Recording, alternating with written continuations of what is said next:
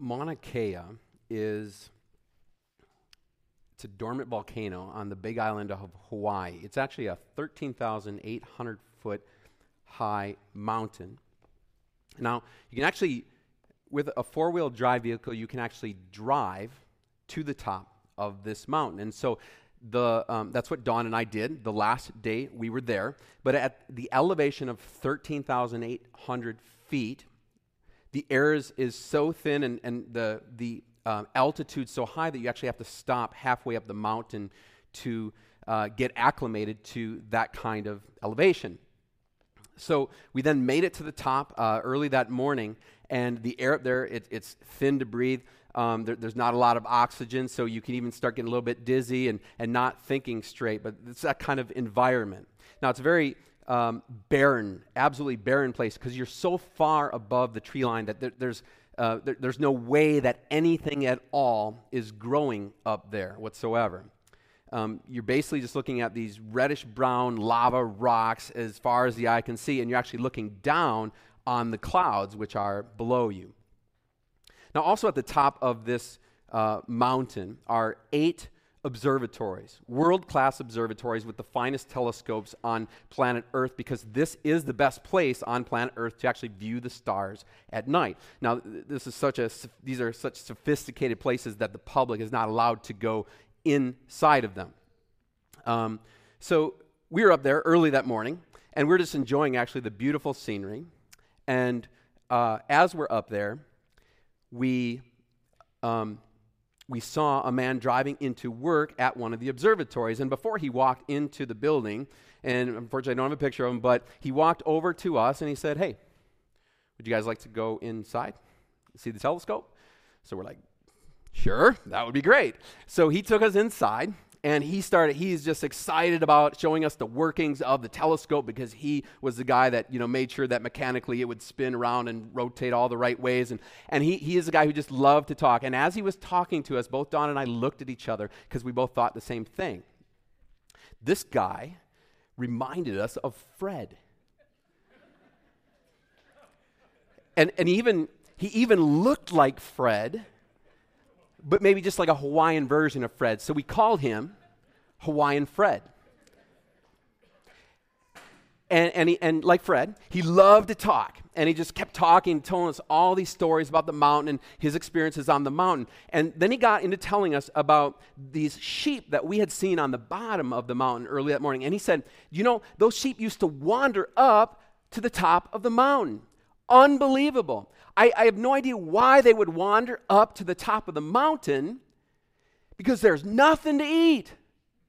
Unbelievable. Nothing to eat, and they're wandering up here way above the tree line, way above where they find any kind of food. So, he told us when he was young and foolish, he and his buddies would drive up in a Jeep, and they'd shoot those sheep. It sounded like it was almost just for sport. But Hawaiian Fred kept repeating over and over to us that I couldn't believe those sheep would wander up there. There's nothing to eat. They would starve. There's nothing to eat. And I couldn't help thinking, as I was up there looking around, that what a picture this is for us today. Because too often, I have seen people wander where they will not find spiritual food. See, friends, right here in the local church is where we get fed with spiritual food. Right here in the local church is where we get fed and encouraged by one another. But yet sometimes people just think that maybe this isn't good, or maybe this isn't good enough, and so they wander elsewhere. And there's always some kind of reason.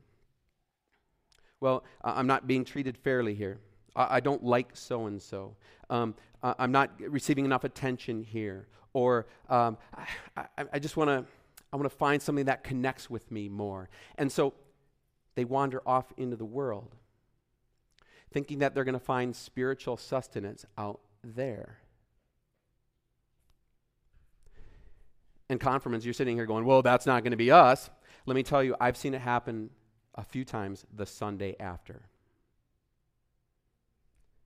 Something becomes more important. church, or sorry, not church. Something becomes more important. School, work, family time, recreation, or I'm going on a spiritual journey. And what happens, though, is then you are out there wandering about with nothing to eat. Nothing to eat, nothing to spiritually feed you, no word, no authoritative source to lean in on your life, to press down on your life, and to lift you up in your life, and to show you and direct you and guide you in the way that the God who created this world has designed for you. Nothing. There's nothing to eat. You have nothing there, and so you aren't being convicted about sin. And so you start getting comfortable with the idea that maybe you know better than God does.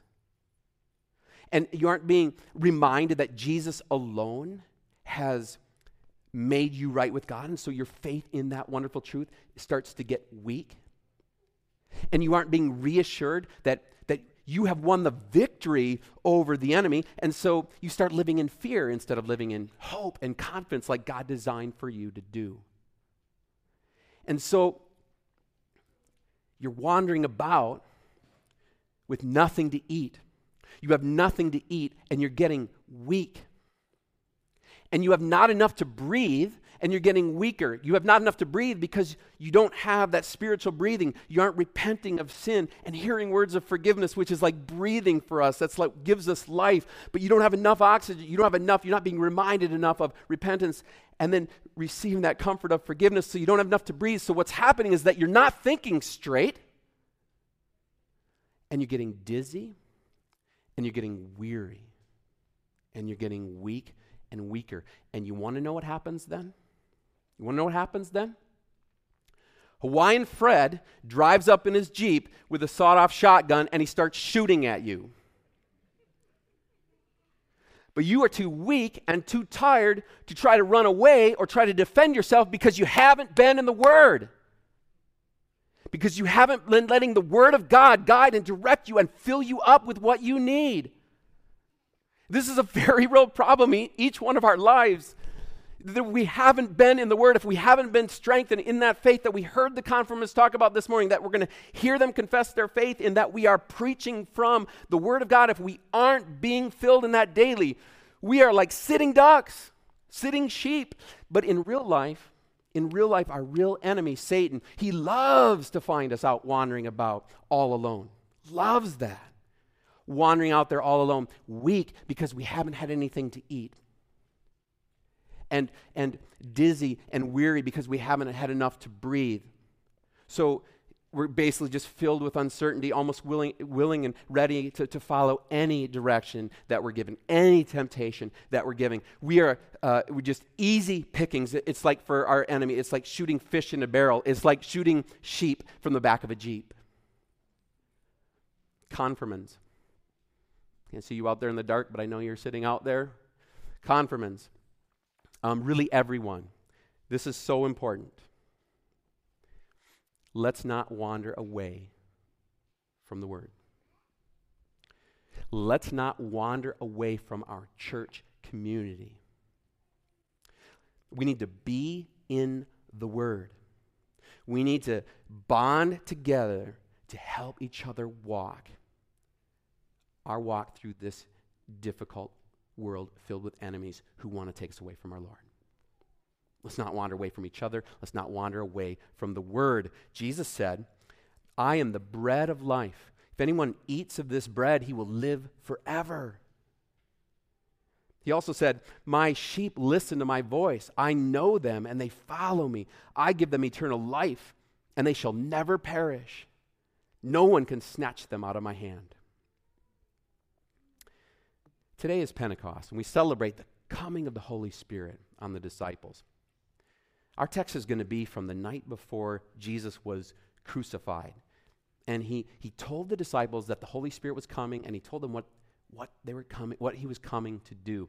So earlier this week, as I began wrestling with what text to preach for Pentecost and to encourage the confirmants as well as all of us in that importance. There were a few that I could have chosen. One was the gospel, but I finally went with this one with our one from John 16. And so I got into it. And then halfway in the middle of it, I'm still kind of wondering, well, I hope this is just the right text. And as I was putting the message together, all of a sudden I noticed the date that I'd be preaching on, 2016, May 15th, 2016, 5:15.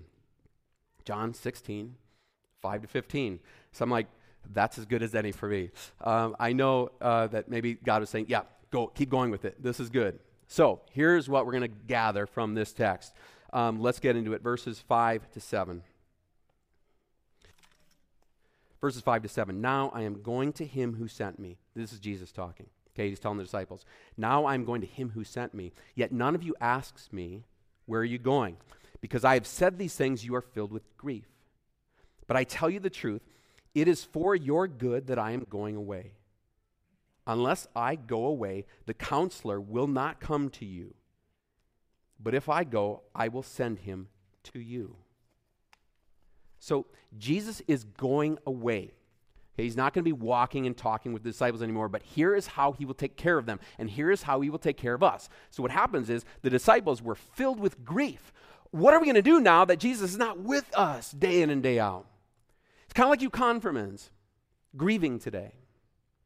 What are we going to do now? We don't have any classes with pastor anymore. It's kind of like a church when the pastor gets a call or when he actually takes a call. What are we going to do now? But Jesus said that it would actually be better for us when the Holy Spirit comes. So now, if it is better for us that the Holy Spirit comes than even having Jesus physically walking and talking with us, I think we can be certain that we will be all right one day when our pastor is gone because he took a call or because he retired because God took him to heaven. We will be all right because it is better that the Holy Spirit is with us. A physical human being like a pastor cannot walk with you physically every moment of your lives. Even a physical human being like Jesus cannot physically, in his human body, walk with you every moment of your lives. But the Holy Spirit, filling you with Jesus and filling you with his word, can. And that's why Jesus says it's going to be better. I did what I need to do here. I'm ascending to heaven to sit at the right hand of God, but the Holy Spirit is going to come, and he's going to even do for you more than what I could do for you as a human being walking on this earth. And so confirmation classes, the Bible studies that prepared you for this moment, they prepare us for life. Our Bible studies prepare us for life because they connect us with the power of the Holy Spirit. They teach us how to understand the Word. They ingrain in us habits of being in the Word, of learning from God and growing on a daily basis so that we will be fed. Friends, everything we do here at Cross of Life, everything we do here in our local church is to prepare you for life out there. And we do have, because we have the Holy Spirit, we do have everything we need here to prepare us for life out there. We have to make use of it. We have to feed from it. We have to encourage each other. We have to be at those things that are going to lift us up. It's not going to help us if we're not there, if we're not participating, we're not in it. But there's everything we need here to prepare you for life out there and all that it throws at you. And that's why we do this. And that's why we encourage Bible study. So let's take a look at what does the Holy Spirit working through the Word do for us. Verses 8 to 11. When he comes, he will convict the world in regard to sin and righteousness and judgment. In regard to sin, because men do not believe in me. In regard to righteousness, because I am going to the Father, where you can see me no longer. And in regard to judgment, because the prince of this world now stands condemned. So the Holy Spirit will convict or convince the world in regard to sin because people don't believe in Jesus. Sin is rejecting God. Sin is rejecting God and really wanting to do things your way, wanting to do them even the enemy's way. Sin really is starting to think and believe that you know better than God does, that your way is actually better than God's way is. So you need to hear the law. You need to hear what God's way is. You need to hear what God, who created this world and gave you life, what his way for living life is. And therefore you need to be convicted because life doesn't work your way. I think we've all figured that out. I think we've all experienced that when we try to go and live life our way, it isn't going to work. And so we need the Holy Spirit to convict us in regard to sin, to show us how that ain't going to work. Second thing he does, he will convict or he will convince the world in regard to righteousness, because Jesus is going to the Father. Well, Jesus is perfectly righteous and holy, but we have fallen far short of that. But Jesus, in his life and death and resurrection for us, has given us his righteousness and holiness. And then he has gone to the Father, who now sees us as holy. But if we can't see Jesus physically right in front of us, we need to understand that. We need to realize that. And that is what the Holy Spirit is coming to do. That is why the Holy Spirit works through the Word to let us know, to assure us that we have been made righteous before God. Right? But it's kind of, if Jesus has gone to the Father and he's not physically here, and we can't touch his hands and see the nail prints and touch his side and see that price he paid to make us righteous, sometimes it's a little bit hard, isn't it? But the Holy Spirit not only works through the Word, he gives us this wonderful sacrament where he actually gives us the body and blood of Christ so that we can physically see and touch and taste Jesus. The price that he paid to make us righteous. And that is pretty comforting for people who have not seen the risen Jesus and yet believe. The Holy Spirit will also convince the world in regard to judgment, because the prince of this world now stands condemned. Hey, our enemy has been judged. Friends, our sins have been taken away. Sin, death, and the devil have been defeated. So people who choose the world also really choose the ruler of the world, who is Satan. And since he has been condemned, they will also receive and share in their leader's judgment. But those who believe in Jesus will live because Jesus has defeated the prince of the world. Look at verse 12. Jesus says, I have much more to say to you, more than you can now bear. So your learning doesn't end today. Confirmants, your learning does not end today. All right, if Jesus couldn't teach his disciples everything they needed to know in 3 years, I certainly couldn't teach you everything you need to know in like 2 years. You have much more to learn. We all have much more to learn. We can't bear it all at once. We can't bear it all on one day. It's a lifelong, learning is a lifelong thing. And so God sends the Holy Spirit to work in our hearts and lives through the Word all our life long. Verses 13 to 15. But when he, the Spirit of truth, comes, he will guide you into all truth. He will not speak on his own. He will speak only what he hears, and he will tell you what is yet to come. He will bring glory to me by taking what is mine and making it known to you. All that belongs to the Father is mine. That is why I said the Spirit will take from what is mine and make it known to you. So the Spirit will guide us into all truth. The Holy Spirit will guide us into all truth. So he will help us see, he will show us what we have to look forward to in the future. Read through the New Testament, read through the epistles. It shows us what we have to look forward to. Read through Revelation. We see the victory that's coming for us. The Holy Spirit is always pointing to Christ, the Word, in the Word. He makes Jesus known to us. None of us has ever physically seen Jesus, but the Holy Spirit makes him known. The Holy Spirit, if you believe in Jesus, the Holy Spirit is the one who brought you to faith and enabled you to understand Jesus' words. And now the Holy Spirit continues strengthening your faith and shapes the way that we live so that we can make him known to others. So here is that gospel text that we heard from John chapter 15. Jesus says, when the counselor comes, whom I will send to you from the Father, the Spirit of truth who goes out from the Father, he will testify about me. And you also must testify, for you have been with me from the beginning. So the Holy Spirit is going to testify about God to us so that we can testify about God to others. The Holy Spirit makes Jesus known to us so that we can make him known to others. So friends, let's make him known in our words, in our lives, in everything we do, in the way that we think, in the way that we live, everything. Let's make him known. South Point, Hawaii is the southernmost point in all of America. It might also be the most windy. It is extremely windy on South Point. It is so windy that it actually shapes the trees as they are growing so that the trees look like they are being blown with the wind even when the wind isn't blowing. That wind is so powerful that it actually shapes large trees to always look like they are blowing in the wind, to always look like they are being impacted and influenced and affected and moved by the wind. Trees shaped by the wind of God.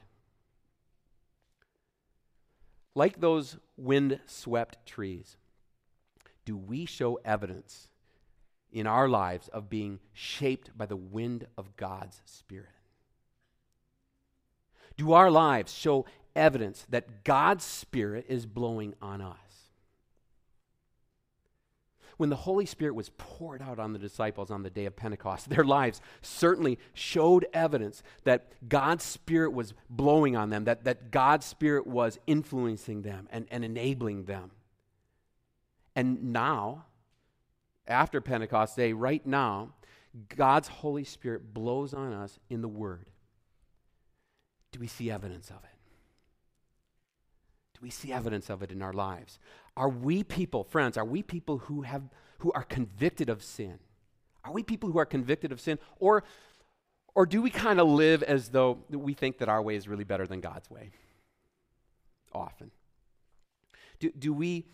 Have we been getting pretty comfortable in living in ways that are actually kind of harmful to us? Do we really maybe think that maybe we're good enough to make ourselves right with God? Or are we people who are convicted by sin, who just are blown away by the fact that we have failed and we need a Savior and we need the grace of God? Secondly, are we people who are convinced of righteousness? That even though we haven't been righteous and perfect, that God made us righteous through Jesus. And that God now sees us as holy, that he sees us as righteous.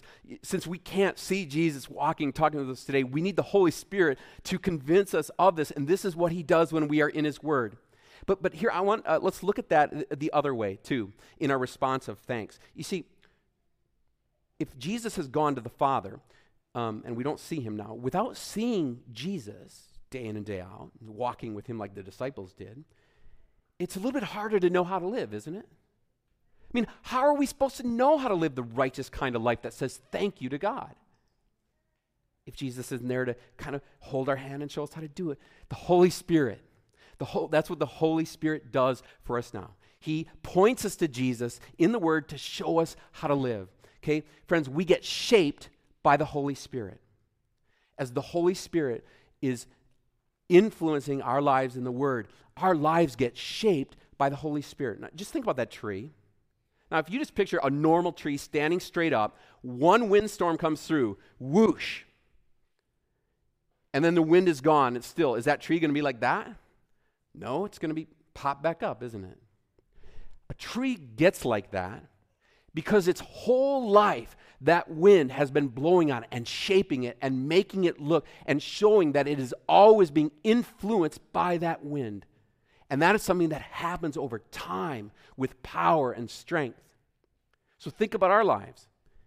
I mean, are you going to go to like one Bible study and just, that's good enough? You're going to come to church this one time and like, all right, I'm good with God now. Or maybe just come on Christmas and Easter? Is that going to shape our lives? No. Our lives get shaped when the Word is constantly being applied to our lives, when the Word is constantly influencing our lives, when we are constantly reading and hearing and growing and digesting that Word. We're being shaped by it so that we look like Jesus. So that people can see our lives and realize there is something different about you. There is something that is influencing you. There is something that is affecting and impacting your life and has made you different in a very permanent way. And I see something in you because what they're seeing in us is Jesus. The Holy Spirit shapes us. And the third thing is, are we people who are living in the victory of our enemy's judgment? Are we living with hope? Are we living with confidence? Are we a community that is making God's name great, like a wind-swept tree, showing the evidence of the power of that wind on it? Because here's what happens when the Holy Spirit is shaping us. The Word is living in us. The Word is dwelling in us. It is becoming part of us. We are looking like Jesus. We are sounding like Jesus. We are thinking like Jesus. We're thinking like Him. We're loving like Jesus. So actually acting like Jesus. We are testifying like Jesus, making Him known. Friends, are we doing these things? Are people seeing the evidence of the Holy Spirit in our lives? They will when we are in the Word. Confirmants, I want to urge you to remain in the Word. Okay? Do not wander away from it. Do not wander away from it. Let it shape you. Let others see Jesus in you so that you can make Him known to others. Broken English is actually a language. There was a Vietnamese woman who was waiting in a very crowded ER waiting room, and she was overhearing a very frustrating attempt at a conversation between a nurse and a new patient. And the patient spoke Spanish, and the nurse did not. Now, the Vietnamese woman didn't speak Spanish either, but she understood just enough bits and pieces of broken English because of her own experience in trying to communicate with broken English. And so she understood just the gist of what that Hispanic woman was trying to say. And so she offered to translate. And it worked so well that eventually what happened is that they hired her on to be kind of a translator of broken English in that ER waiting room. Friends, the Holy Spirit also speaks through broken people to a broken world with language that every broken heart can hear and understand. Because we know what it's like to be broken by hatred, we can speak of the healing love of Christ's sacrifice. Because we know what it's like to be broken by despair and guilt, we can speak of the healing hope of Christ's forgiveness. And because we know what it's like to be broken by doubt, we can speak of the healing faith in Christ's promises. And because we know what it's like to be broken by illness and death of loved ones, we can speak of the healing wholeness of Christ's resurrection. Friends, because we know that all of this, that we have been given all of these truths by the Spirit of God, because we have been shaped by the wind of God, because the Holy Spirit has made Jesus known to us, we can make Him known. Amen.